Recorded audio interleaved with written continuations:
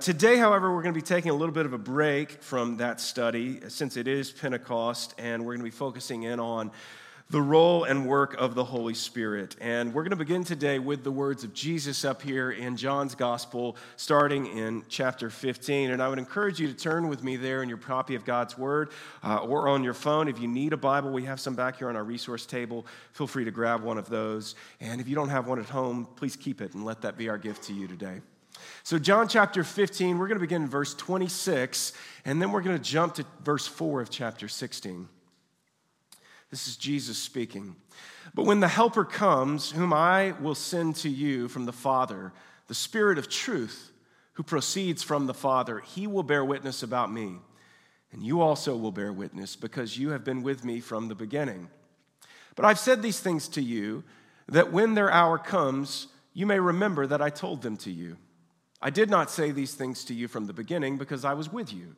But now I'm going to him who sent me, and none of you asks me, where are you going? But because I have said these things to you, sorrow has filled your heart. Nevertheless, I tell you the truth. It is to your advantage that I go away. For if I do not go away, the Helper will not come to you. But if I go, I will send him to you. And when he comes, he will convict the world concerning sin and righteousness and judgment. Concerning sin, because they do not believe in me. Concerning righteousness, because I go to the Father, and you will see me no longer. Concerning judgment, because the ruler of this world is judged. I still have many things to say to you, but you cannot bear them now. When the Spirit of truth comes, he will guide you into all the truth. For he will not speak on his own authority, but whatever he hears, he will speak. And he will declare to you the things that are to come. He will glorify me, for he will take what is mine and declare it to you. All that the Father has is mine. Therefore I said that he will take what is mine and declare it to you. The word of the Lord.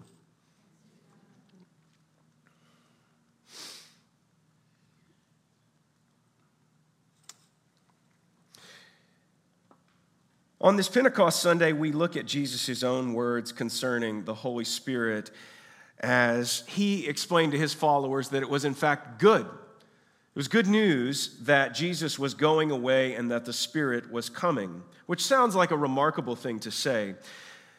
But depending on your faith background, you may either know very little about the Holy Spirit, or you might have a complicated relationship with the Holy Spirit because of weird things that you've seen in the church that have been attributed to him.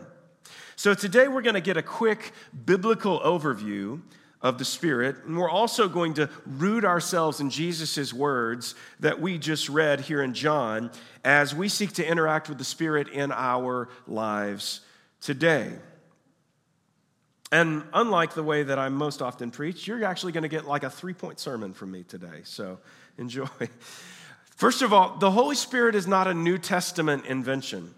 The Spirit is not a figure that we meet once we get into the book of Acts. We read Acts 2 this morning, which is this pivotal moment in the life of the church where the Spirit comes to indwell the lives of believers, but that is not the first time that we meet the Holy Spirit in Scripture.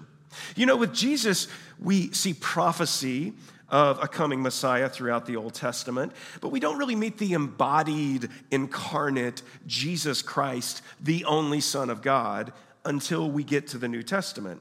And it can be easy sometimes to think the same thing of the Holy Spirit, even though there are all of these allusions to Christ throughout the Old Testament, and even though the whole narrative of the Scripture is pointing to him and his coming, we don't really see him and hear him physically until the New Testament.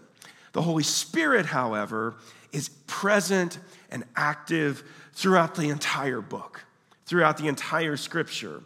The reality is we see him everywhere. In fact, he's on page 1. In the beginning, God created the heavens and the earth. The earth was without form and void, and darkness was over the face of the deep, and the Spirit of God was hovering over the face of the waters. Have you ever noticed that? In the very beginning, I think most of us are inclined to think of God the Father being the primary in the work of creation. And yet Genesis declares to us that the Spirit is present as well, hovering over the face of the waters. In the same way, John's gospel declares to us that the Son, Jesus Christ, was also present at the very beginning. In the beginning was the Word, and the Word was with God, and the Word was God. So the Father, the Son, and the Holy Spirit all present at the moment of creation. When Genesis says that the Spirit of God was hovering over the face of the waters, it uses this Hebrew word, ruach, which means breath or wind. And we see those words used to point to the Spirit and the work of the Spirit throughout the Scriptures. So interesting. Jesus tells the Pharisee Nicodemus in John 3, "Truly I say to you, unless one is born of water and the Spirit, he cannot enter the kingdom of God. That which is born of the flesh is flesh, and that which is born of the Spirit is spirit. Do not marvel that I said to you, you must be born again. The wind blows where it wishes, and you hear its sound, but you do not know where it comes from or where it goes. So it is with everyone born of the Spirit." So what's notable there is even Jesus is connecting the work of the Holy Spirit, in the case of Nicodemus, to this born-againness, to salvation, to the work of God in our lives. But notice how he described him and how he talked about the work of the Spirit. It's like the wind. You hear it, you feel it, but where did it come from? Where is it going? He says, so it is with everyone who is born of the Spirit. So the Spirit has this mysterious, sort of mystical quality about him that you can't fully explain where he's come from or where he's going to work or how he's going to work. You can't put him in a box. Later in John 20, Jesus literally breathes on his disciples and says, "Receive the Holy Spirit." Later still, when the Spirit comes at Pentecost, as we read, did you notice it said it made a noise? What did it sound like? Like a mighty rushing wind. And what it said was, it was such a prominent sound that people started coming from everywhere. And that's what brought this congregation together. Do you notice that? The Spirit, not just seeing something happening, not just hearing what people were doing, but there is this other sound, this wind sound. Fascinating. All of those examples are from the New Testament, though. So what about the Old? Well, back in Genesis chapter 2, God forms the man out of the dust of the earth. And then what does he do? How does he come to life? God breathes into him the ruach of life, the breath of life, it says.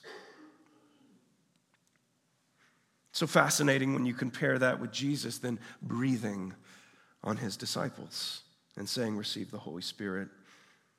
Throughout the Old Testament, we see the Spirit of God come upon people to empower them for certain work. For some, like Samson, the Spirit gives him strength. For the prophets, the Spirit of God gave them words. For example, the famous words of Isaiah, in Isaiah 61 that Jesus repeats, "The Spirit of the Lord God is upon me, because the Lord has anointed me to bring good news to the poor." These aren't my words. This isn't just me.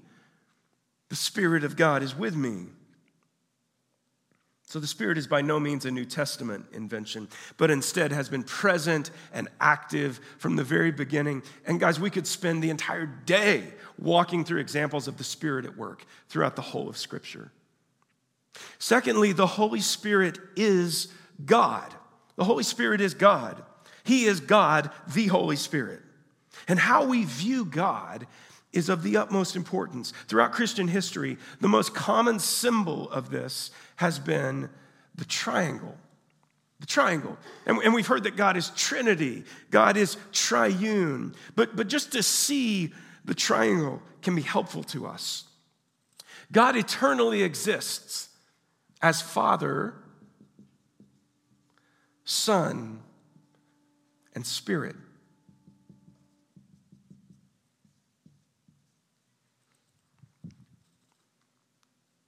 This is one God in three persons. That's how the church has talked about him for centuries. These are not three separate gods. This is one God. This is something that catechisms throughout the ages have sought to encapsulate.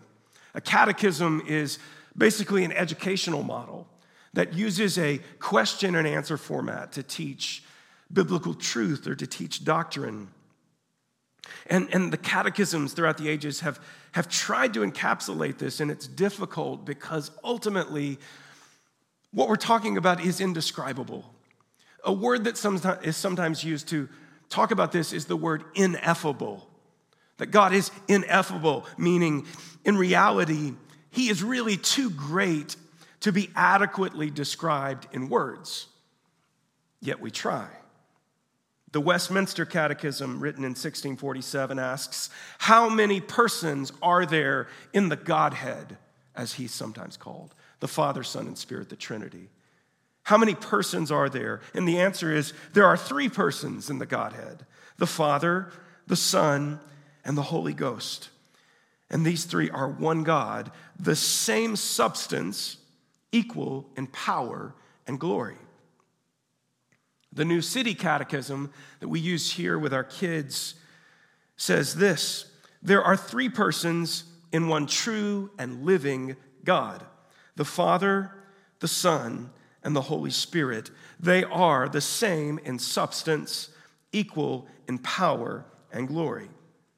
Now, notice what both of those are trying to communicate, not just the makeup of the Godhead, not just that he is Father, Son, and Spirit, but also what it's trying to communicate is that God is, the Father, Son, and Spirit are the same in substance, that they are equal, as it said, in power and glory. It's trying to describe to us the way that they relate to each other. Some fancy words that we could use. They are co-eternal, meaning they have all existed together as one God in three persons. In eternity past, they will always exist in eternity future. So if your tendency is to think, well, maybe the Father and the Spirit existed at one point, and then the Son came around, you believe something that's not only untrue, you believe something that's heretical biblically. If you caught we did a podcast series a while back on the Nicene Creed. And the Nicene Creed was basically put together because of a false teaching concerning the Father, Son, and Spirit. And the false teaching was that the Father at some point had created the Son in the same way that he created you and me. It was basically teaching that the Father, Son, and Spirit had not eternally existed, but that at some point in time, God had said, I think I'm going to make a son. But the scriptures don't tell us that. No. The scriptures suggest that God is the same yesterday, today, and forever. So they are co-equal. Another big word is they are consubstantial.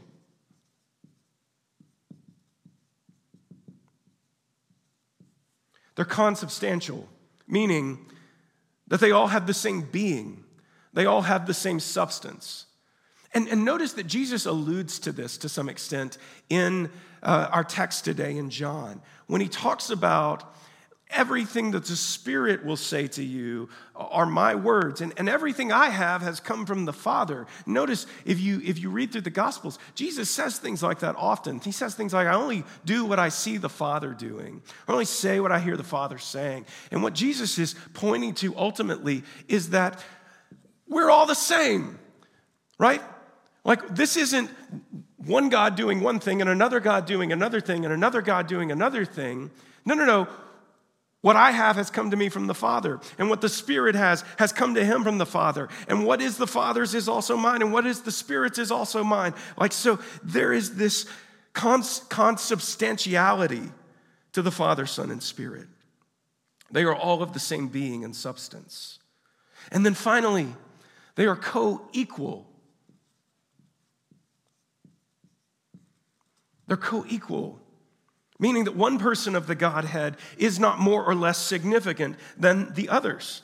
And so this is important because I think this is possibly our greatest temptation, is to elevate one member of the Godhead over others, or to diminish one member of the Godhead beneath others. Again, depending on your faith background, it's possible that your experience in the church has been that one part of the Godhead has been maybe primarily talked about within a particular tradition that you grew up in. I grew up in an evangelical church, hearing mostly about Jesus.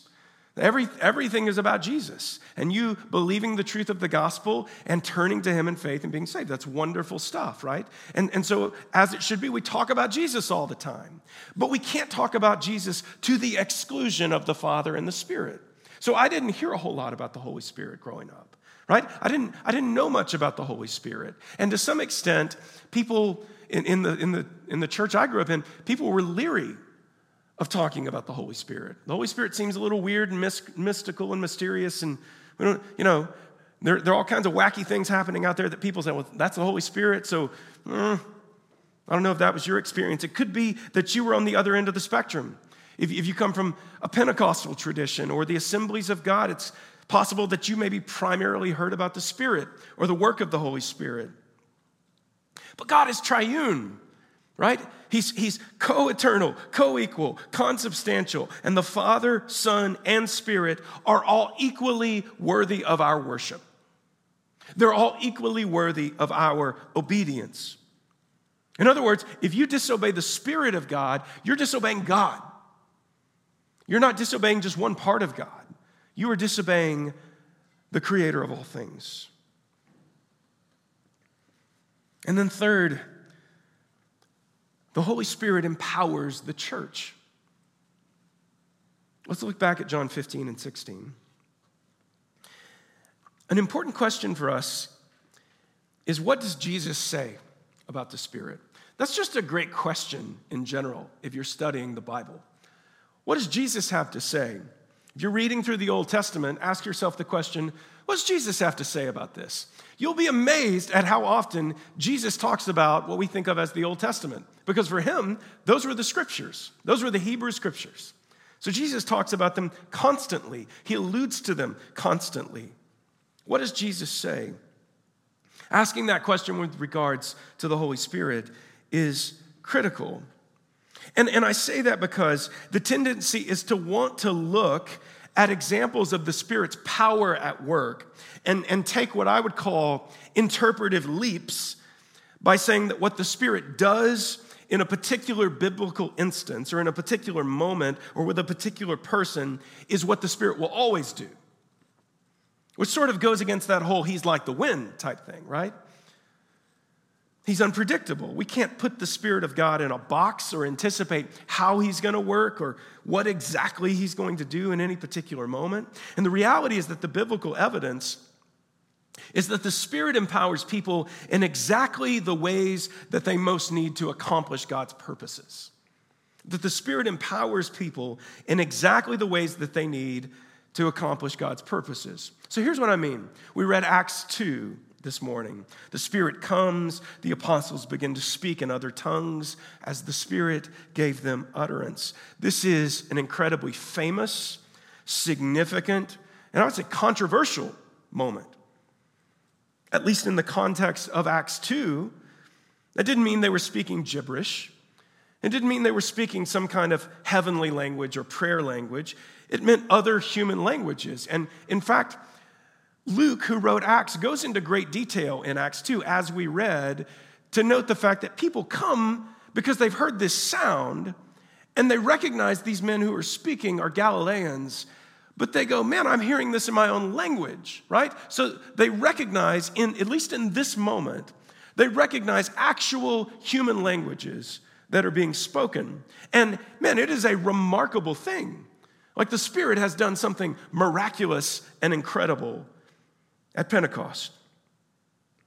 But the reason why it's controversial is because since we see that thing happen several times throughout the New Testament, some people have sought to say that particular empowerment of the Spirit must happen to everyone, or you're not saved. And that's significant. Now, that's a significant interpretive leap because the Bible doesn't make that claim. The Bible doesn't say that. The reality is that the Spirit gives all kinds of gifts and all kinds of empowerment to people. And the gift of tongues is only one that people want to apply in this way, which doesn't really make sense. The prophets of the Old Testament were all empowered by the Spirit of God to declare the actual words of God. And yet, everyone today does not have the ability, because of the Holy Spirit, to declare the actual words of God in the way that the Old Testament prophets did. Everyone clearly does not have that gift. The Spirit came upon Saul, and he became a king, first king of Israel. The Spirit then left Saul and came upon David, and David became a king. But no one's making the case that the Holy Spirit coming in your life means that you become royalty today.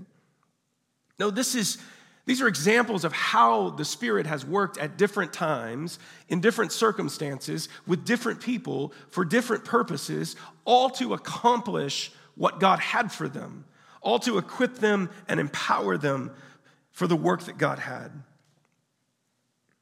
Now, this is not a message about speaking in tongues, right? So I'm not going to spend a lot of time there today. If that's something you'd like to dig into, man, I'd be more than happy to do that with you. Don't miss this. To say that the whole point of the Holy Spirit coming is to give believers one particular gift is to diminish the Spirit. It's to diminish the Spirit and His work.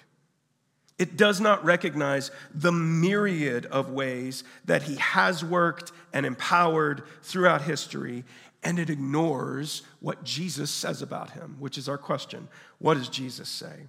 In our text today, Jesus says a number of things about the Spirit, all of which are incredibly important. First of all, He says the Spirit will bear witness.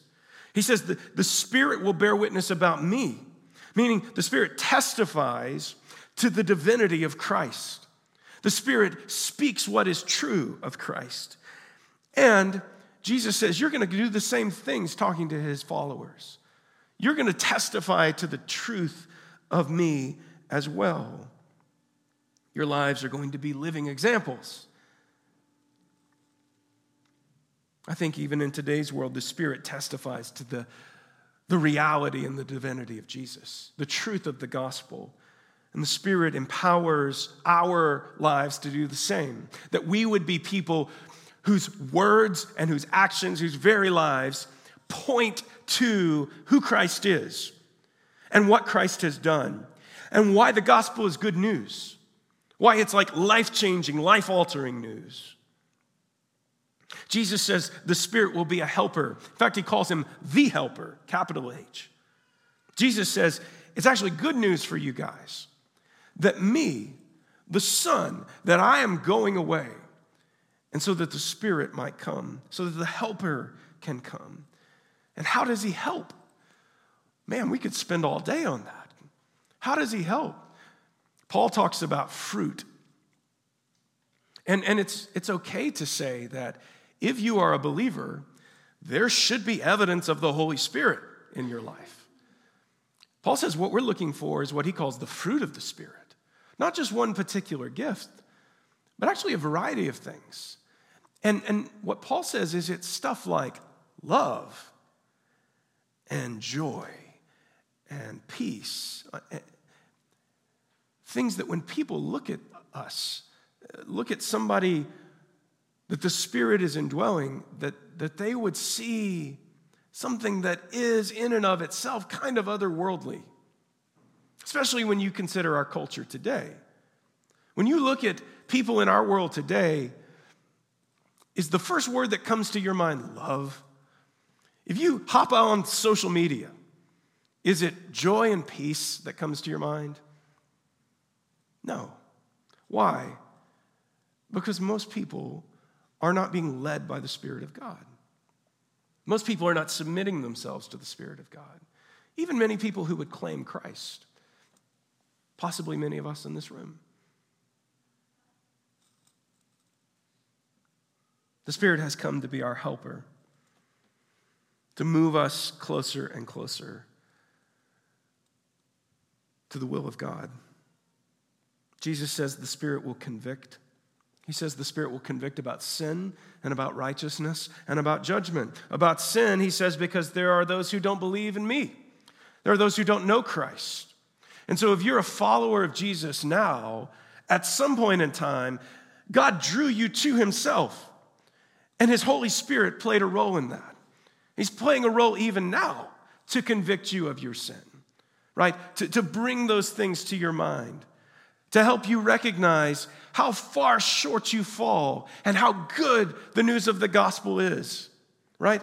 When you recognize who you actually are, how unworthy you are of the grace that God is extending to you, how unworthy you are of being adopted into God's family and called a beloved child, man, it produces in us that kind of fruit that I was talking about a minute ago.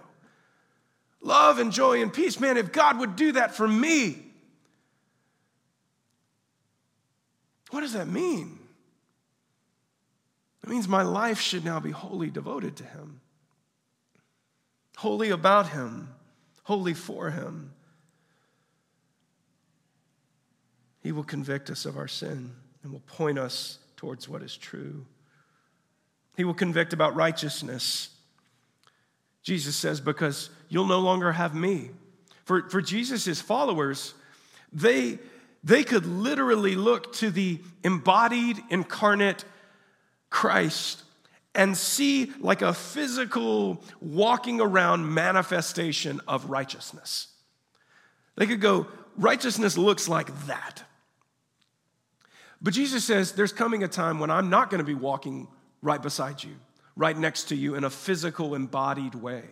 And so the Holy Spirit is going to be the one that points you to righteousness, that shows you what that looks like.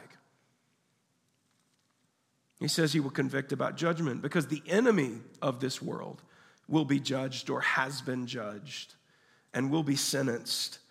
And so will all of those who don't follow Christ. Finally, as we've said, he declares that the Spirit speaks truth and not just his own words, not just some truth that the Spirit has come up with, but the same truth that the Son was speaking, the same truth he heard from the Father, because this is all God, Father, Son, and Holy Spirit. The Spirit is not going to say something different from what Jesus said. So that's great news for us, because if anybody comes to you in today's world and says, the Spirit of God has told me this, and you go, wait a second, I don't see that in the book. I don't see Jesus saying that same thing. That's an indication to us something's up. Something's amiss. We're not going to say different things. We're going to speak truth. Now, here's the thing. Many of us would probably affirm a lot of what I've said today, hopefully most of what I've said today. We'd probably affirm that we believe these things to be true, but how many of us are actually intentionally seeking to walk in the Spirit? Which I think means to listen and obey what the Spirit is saying. How many of us are actually intentionally doing that? We're waking up and we're seeking to center our lives on the leadership of God every day. The reality is that's a big challenge for most of us. Our sinful hearts draw us away from that. We have to very intentionally and very practically mold our lives around the gospel so that we don't just find ourselves off in no man's land doing whatever we think is best. If the scriptures are true, then in many ways, the whole of the New Testament is the story of Israel trying to do that very thing over and over again and failing every time. Trying to go, no, God, I know better. We know better. And then finding themselves way out here going, what is happening? Why are these terrible things coming? And then God redeeming them and restoring them and them following him for a little while and then slowly drifting away again. We're not different. We do the same things. Like, we don't need to just be like restored to him or reminded of his truth. Like, we need to have that happening every day. And thankfully, his mercies are new every day because we need mercy every day. We need grace every day. We need to be pointed back to the gospel every single day. Francis Chan, in his book on the Holy Spirit called Forgotten God, says this. He says, churchgoers all across the nation say the Holy Spirit has entered them. They claim that God has given them a supernatural ability to follow Christ, put sin to death, and serve the church. Christians talk about being born again, and they say that they were dead and have now come to life. We've become hardened to those words, he says. But they're powerful words that have significant meaning. Yet when those outside the church see no difference in our lives, they begin to question our integrity, our sanity, and even worse, our God. And can you blame them, is what he says. So in other words, what Chan's pointing to is the fact that as Christians, we claim something that is like beyond unbelievable. Not only did God send his only son to die and come back from the dead, and that somehow through that, we, in spite of our sin, can be reconciled to the Father. We also affirm that God, the Holy Spirit, has now come to live within us. And when we say that, we don't mean that metaphorically. We mean that literally, that God has literally come to live within us. So what does it say when people around you don't see anything remarkable or anything different in your life or anything that would remotely point to the fact that there has been at some point in time some kind of significant change for you? Like something went down, something happened. And that what happened is that you have been born again. You have been changed by the gospel of Christ and the Spirit of God. Can you blame people who aren't interested in the church when what they see in the church is not the fruit of the Spirit? Of course not. I totally understand why many people are completely uninterested in church. And it's not because of Jesus. It's not because they're uninterested in Jesus. It's because they're uninterested in you and me.